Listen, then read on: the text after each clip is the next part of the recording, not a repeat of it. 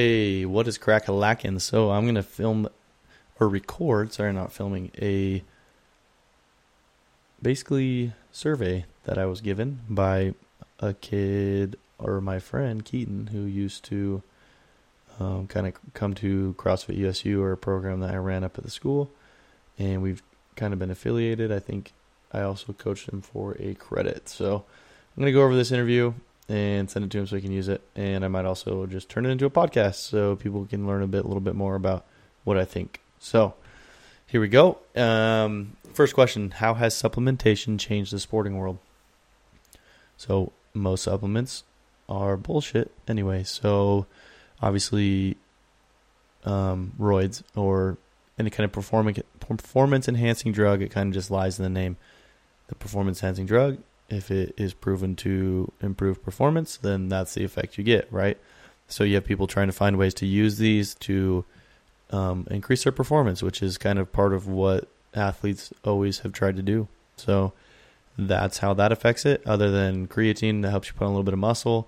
Protein helps you if you have a deficit in protein or you're not eating enough. It helps you hit your markers.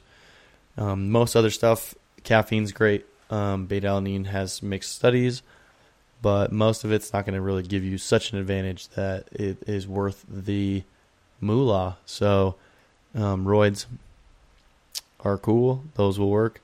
There's some new stuff called SARMs coming out, but that's kind of how it's affecting the sporting world, is those will help increase your performance, but I don't think it's changed that much recently. I think that's been around for a very, very long time.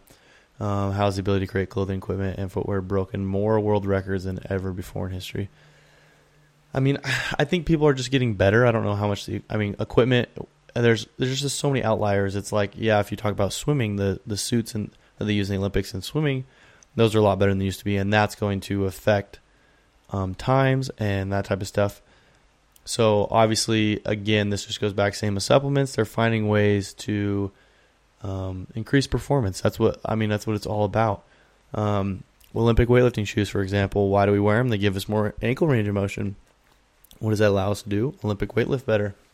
So it in some ways, it increases performance, and it's just shaped. I mean, I don't think it's going to make a huge difference, but it definitely has increased.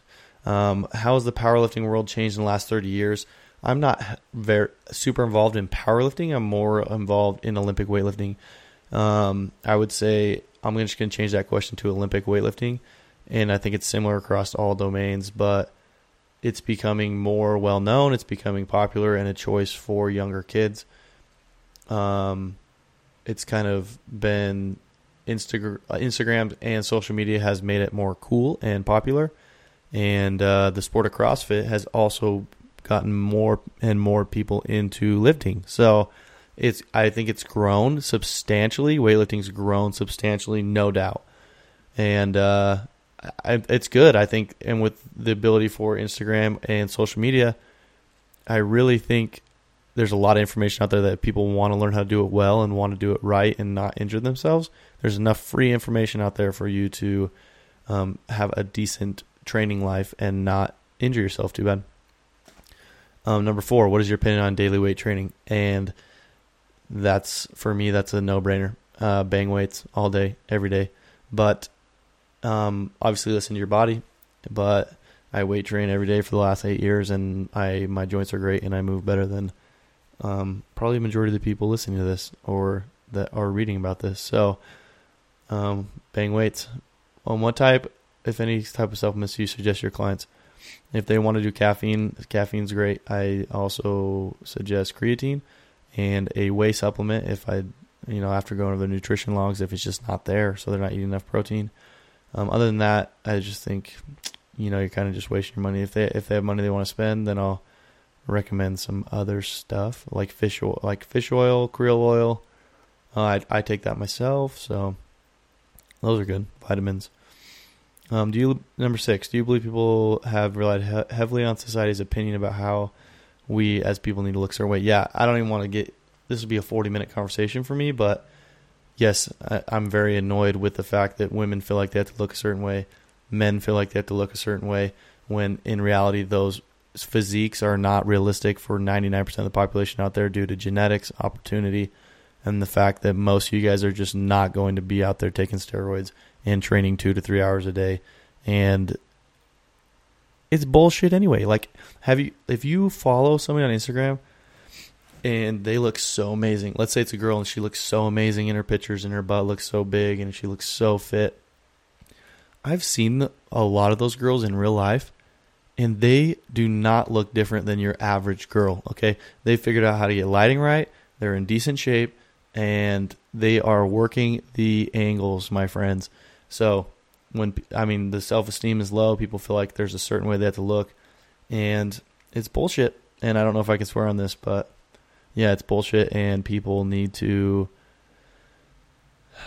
let go of that before the rest of the sane world is driven crazy like them. So, how has training as a coach changed your perspective on fitness versus being an athlete? It's matured me.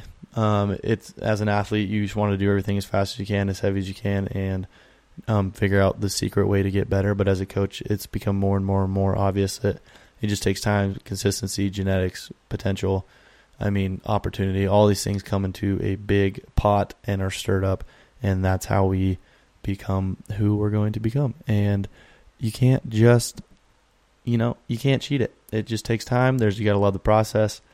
And sometimes people get so caught up on stuff, and as a coach, you're just like, it's not a big deal. It's just matured my the way I look at it. And I think you need that as a coach. You need to be able to tell athletes, hey, take a deep breath. It's going to take time, and I'm going to be honest with you, there's no 30-day challenge that's going to change how you look. And if you're trying to lose weight, you probably need a lifestyle change. So, yeah, that's how I think about it. How important is a diet? How important is a well-balanced diet? Diet's very important.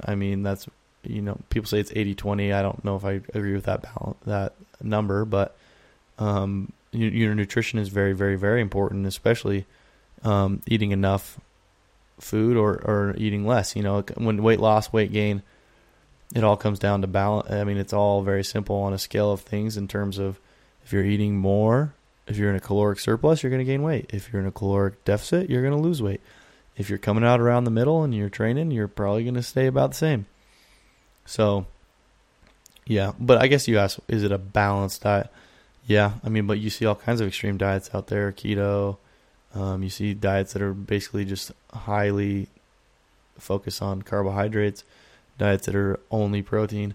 You just see a whole range of things. I think if you just eat natural whole foods, and if you're gaining weight, eat less. If you're losing weight and you want to gain weight, eat more. I keep it pretty simple on that. Will cheat days hurt your progress, or are they just a myth? I think if you're on any diet where you have to say cheat day, you're kind of going to put yourself out there for failure.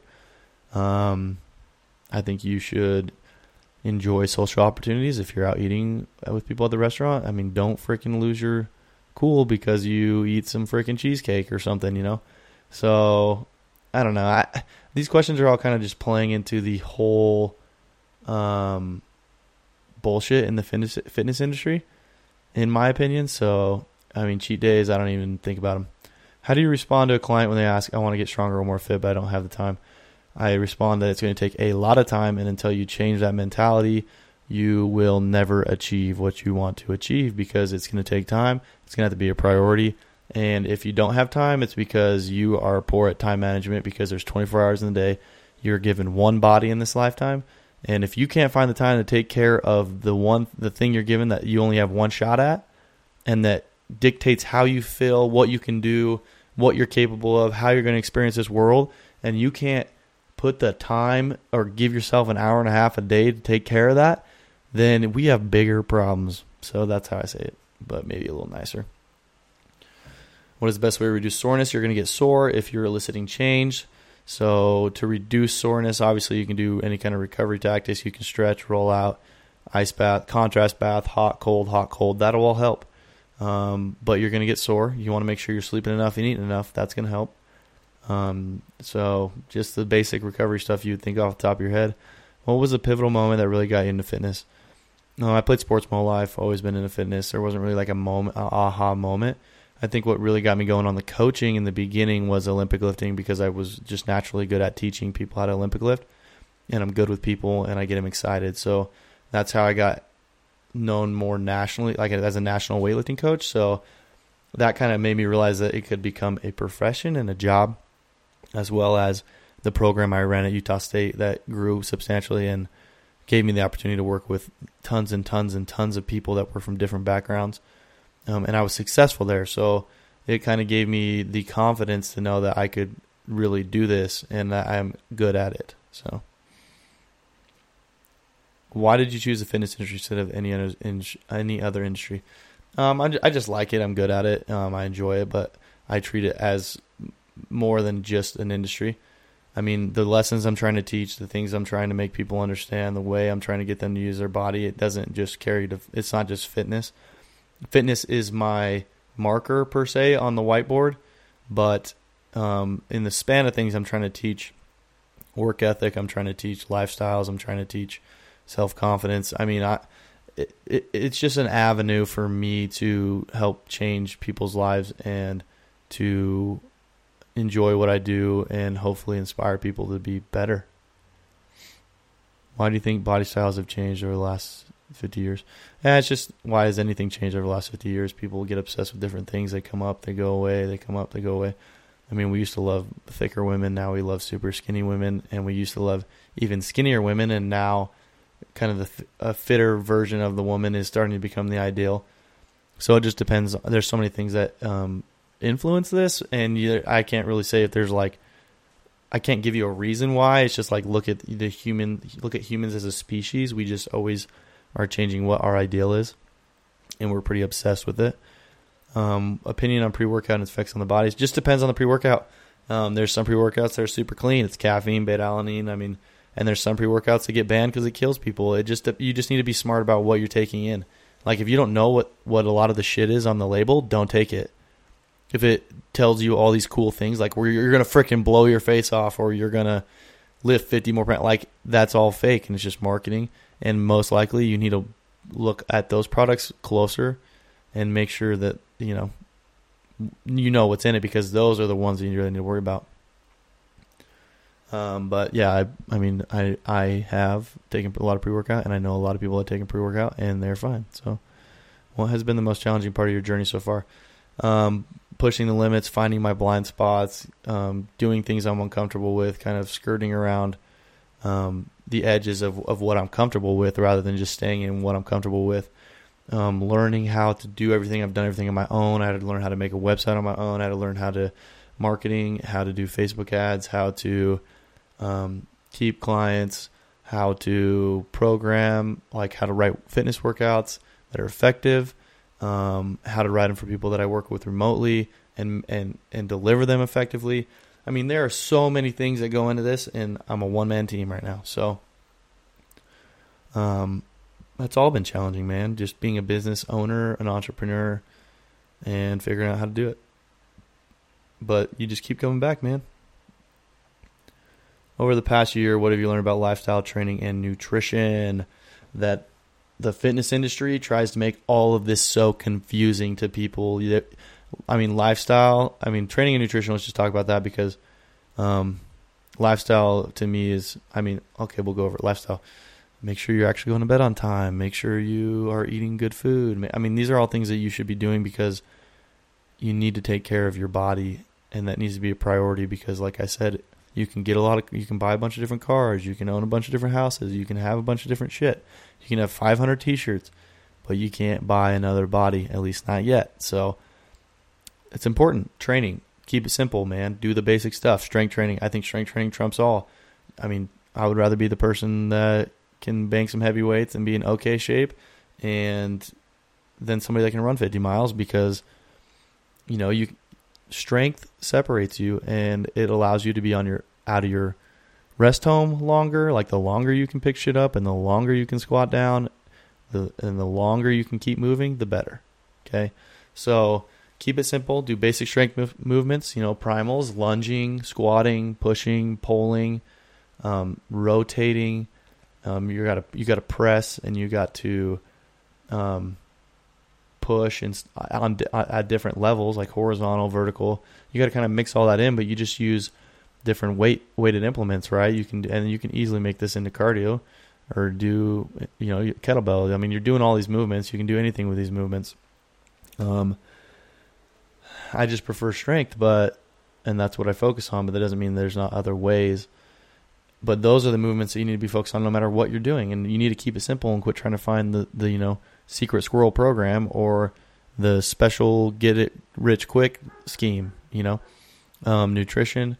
Keep it simple. Again, I think people overthink it. I think literally the fitness industry tries to confuse you on training, tries to confuse you on nutrition, so that you will keep buying shit. So you will be confused, you will not know what to do, and you'll keep buying shit because really all this shit is simple, okay? It's so simple and you are making it hard. What is one supplement you swear by and why? I mean, I don't know. I mean, I like creatine, but I don't swear by it. I mean, I could get by with no supplements, but yeah, I'll just say I like creatine. I like fish oil. But really, I don't think any supplement I swear by. I think they can be used in different situations to help different people to reach different goals. I just can't be pigeonholed, man. There's just so many things you can do with so many different ways. Who do you look up to in the fitness industry? Why? There's a guy named Logan Gilbridge. I don't know how to say his last name. His Instagram's functional coach. I really like how the mental side of how he approaches fitness and the fitness industry, and how it's so much more than just a fitness. There's so many more lessons, and it's so much different in quality over quantity and all that. So I love them. I love Power Athlete HQ. It's a group of dudes that one guy played in the NFL, whatever. Other two dudes are great, really brilliant minds.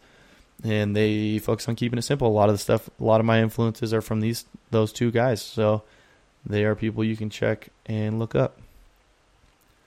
If you have one piece of advice for someone who's just starting out or stuck in the fitness rut, find a coach. Absolutely find a coach. You go to the doctor and you listen to a doctor. You go to a physical therapist and you let them fix you. You go, think of anything. You go and you hire somebody to help you, a professional. Find a professional, okay? That doesn't mean go find the cutest girl on Instagram, go find the jackedest guy on Instagram and listen to what they have to say. That means go hire a professional coach, look into their qualifications. What degrees do they have? What certifications do they have? What's their experience? What accolades do they have?